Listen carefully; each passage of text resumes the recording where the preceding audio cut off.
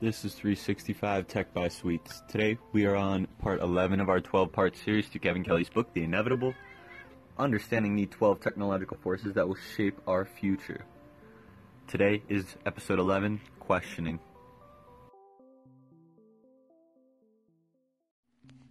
As a technological trend, questioning is the idea that as technology continues to get cheaper and more powerful, the value of answers continues to go down, but the value of questions continues to increase. Wikipedia has made it so that any question that I ever have, I can get a pretty detailed response from the hive mind of humanity. The full impact of Wikipedia is that it's still subterranean and that the mind-changing force is working subconsciously on the global millennial generation. It's providing us with an existent proof of a beneficial hive mind and an appreciation for believing in the impossible. Every single day we see that old impossibilities appear as new possibilities. But why now? What's happening that's disrupting the ancient impossible boundary?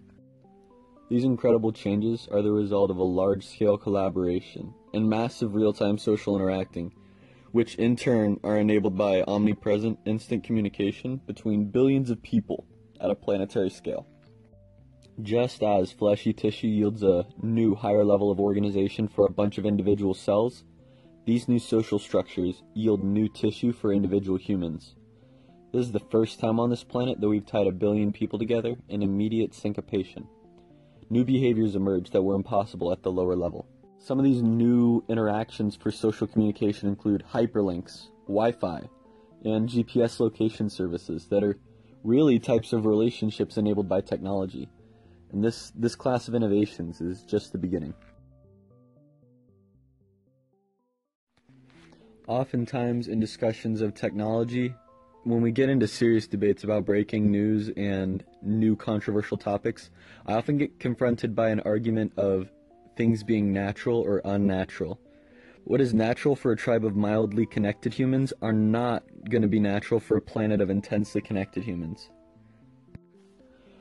While many of the impossible things that we define in society are going to bring about some incredibly beneficial change to the human species, many of the impossible things we can definitely expect will be impossibly bad. The new technologies will unleash whole new ways to lie, cheat, steal, spy, and terrorize. One prediction is that in the next 3 decades, the entire internet and phone system is going to blink off for 24 hours, and then we're going to be shocked for years afterward. There are a lot of potentially really bad things that can come about from all these new impossibilities that humans are going to continue to redefine as our population exponentially increases and expands. But although there are a lot of potential downsides, there are 2 main reasons not to focus on those when we continue to plod forward. First, there's no invention that cannot be subverted in some way to cause harm. Even the most angelic technology can be weaponized, and it will be. Criminals are some of the most creative innovators in the world, and crap constitutes 80% of everything. But importantly, these negative forms follow exactly the same general trends that we've been outlining for the positive. The negative, too, will become increasingly cognified, remixed, and filtered. Crime, scams, warring, deceit, torture, corruption, spam, pollution, greed, and other hurt will all become more decentralized and data-centered. Both virtue and vice are subject to the same great becoming and flowing forces. All the ways that startups and corporations need to adjust to ubiquitous sharing and constant screening apply to crime syndicates and hacker squads as well. Even the bad can't escape these trends. Additionally, it's going to seem counterintuitive, but every harmful invention also provides a niche to create a brand new, never-before-seen good. Of course, that newly minted good idea can then be abused by a corresponding bad idea. It may seem that this circle of new good provoking new bad, which provokes new good, which spawns new bad, is just spinning us in place, only faster and faster. That would be true, except for one vital difference. Each round, we gain additional opportunities and choices that we did not expect before. The expansion of choices is an increase in freedom, and this increase in freedoms and choices and opportunities is the foundation for our progress, and of our humanity, and of our individual happiness. We are headed to a world where the improbable is the new normal. The internet is brimming with improbable feats of performance. Someone who can run up the side of a building, or slide down suburban rooftops on a snowboard, or stack up cups faster than you can blink. And not just humans either. Pets who open doors, ride scooters, and paint pictures. The improbable also includes extraordinary levels of superhuman achievements. People doing astonishing memory tasks, or imitating all the accents of the world. In these extreme feats, we see the super in humans. That light of superness changes us. We no longer want mere presentations. We want the best, greatest, and most extraordinary presenters alive. Like in the TED videos. We don't want to watch people playing games. We want to watch the highlights of the highlights. The most amazing moves, catches, runs, shots, and kicks. Even more remarkable and improbable than the other. At the same time, superlative epic failures are foremost as well. We're confronted by the stupidest people in the world doing the dumbest things imaginable. The good news is that it cultivates in us an expanded sense for what is possible for humans, and for human life, and so extremism expands us. The bad news is that this insatiable appetite for superlatives leads to dissatisfaction with anything ordinary.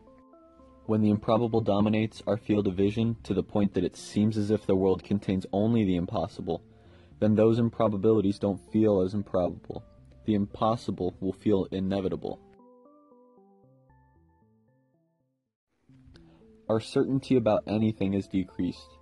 Rather than receiving truth from an authority, we're reduced to assembling our own certainty from the liquid stream of facts that are flowing through the web. Truth, with a capital T, becomes truths, plural. I have to sort the truths not just about the things we care about, but about anything I touch, including areas in which we can't possibly have any direct knowledge. This means that in general, we have to constantly question what we think we know. This waking dream that we call the internet also blurs the difference between our serious thoughts and our playful thoughts. Or to put it more simply, we can no longer tell when we are working and when we are playing online. The conflation of play and work, of thinking hard and thinking playfully, is one of the greatest things this new invention has done. Our thinking is more active and less contemplative. Rather than begin a question or hunch by ruminating aimlessly in the mind, nourished only by your own ignorance, we can start things. We can immediately go. We can go looking, searching, asking, questioning, reacting, leaping in, constructing notes, bookmarks, and a trail. We start off by making something ours. We don't wait. We don't have to wait. We act on ideas first now instead of thinking on them. Think about it real quick. Picture this situation. There are thousands of millions of people online at this very minute. In my eye, they're not wasting time with silly associative links. They're more engaged in a more productive way of thinking, getting instant answers, researching, responding, daydreaming, browsing, being confronted with something very different, writing down their own thoughts, posting their opinions, even if small. Compare that to the equivalent of hundreds of millions of people 50 years ago watching TV or reading a newspaper in a big chair. We know vastly more about the universe than we did a century ago. This new knowledge about the physical laws of the universe has been put to practical use in such consumer goods as GPS and iPods. With a steady increase in our own lifespans, telescopes, microscopes, fluoroscopes, oscilloscopes allow us to see in new ways. And when we looked with these new tools, we suddenly gain many new answers. The paradox of science is that every answer breeds at least two new questions. More tools, more answers, ever more questions. Telescopes, radioscopes, cyclotrons, atom smashers expanded not only what we knew, but birthed new riddles and expanded what we didn't know. Even though our knowledge is expanding exponentially, our questions are expanding exponentially faster. That gap between questions and answers is our ignorance, and it is growing exponentially. In other words, science is a method that chiefly expands our ignorance rather than our knowledge. Every year, humans ask the internet 2 trillion questions, and every year the search engines give back 2 trillion answers. Most of those answers are pretty good, and many times they're amazing. And they're free. In the time before instant free search, the majority of the 2 trillion questions could not have been answered for any reasonable cost. Of course, while the answers may be free for users, they do cost the search companies like Google, Yahoo, Bing, and Baidu for something to create. In 2007, Kevin Kelly calculated the cost to Google to answer one query to be approximately 3 cents, which has probably decreased a bit since then. But by his calculations, Google earns about 27 cents per search and answer by the ads placed around its answers, so it can easily afford to actually give these answers away for free.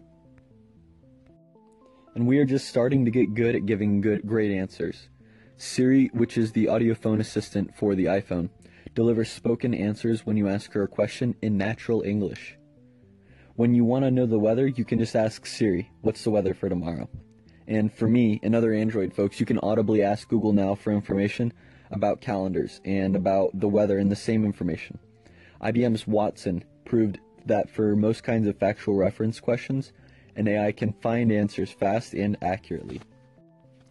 Part of the increase in providing answers lies in the fact that past questions answered correctly increase the likelihood of another question. At the same time, past correct answers increase the ease of creating the next answer and increase the value of the corpus of answers as a whole.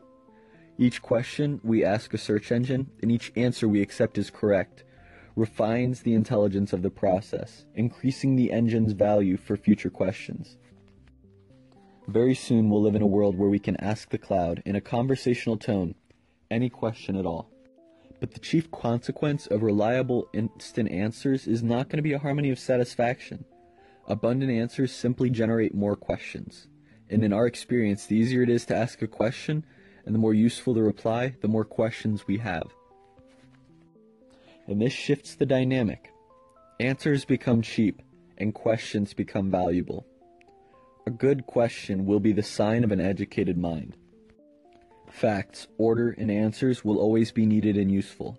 They're not going away, and in fact, like microbial life and concrete materials, facts will continue to underpin the bulk of our civilization.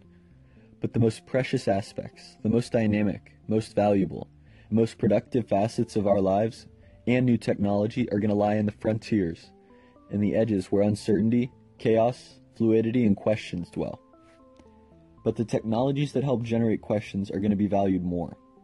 Question makers will be seen properly as the engines that generate new fields, new industries and brands, new possibilities and continents than our restless species can explore. Questioning is simply more powerful than answering. That was questioning, and check back for the last chapter of The Inevitable Beginning.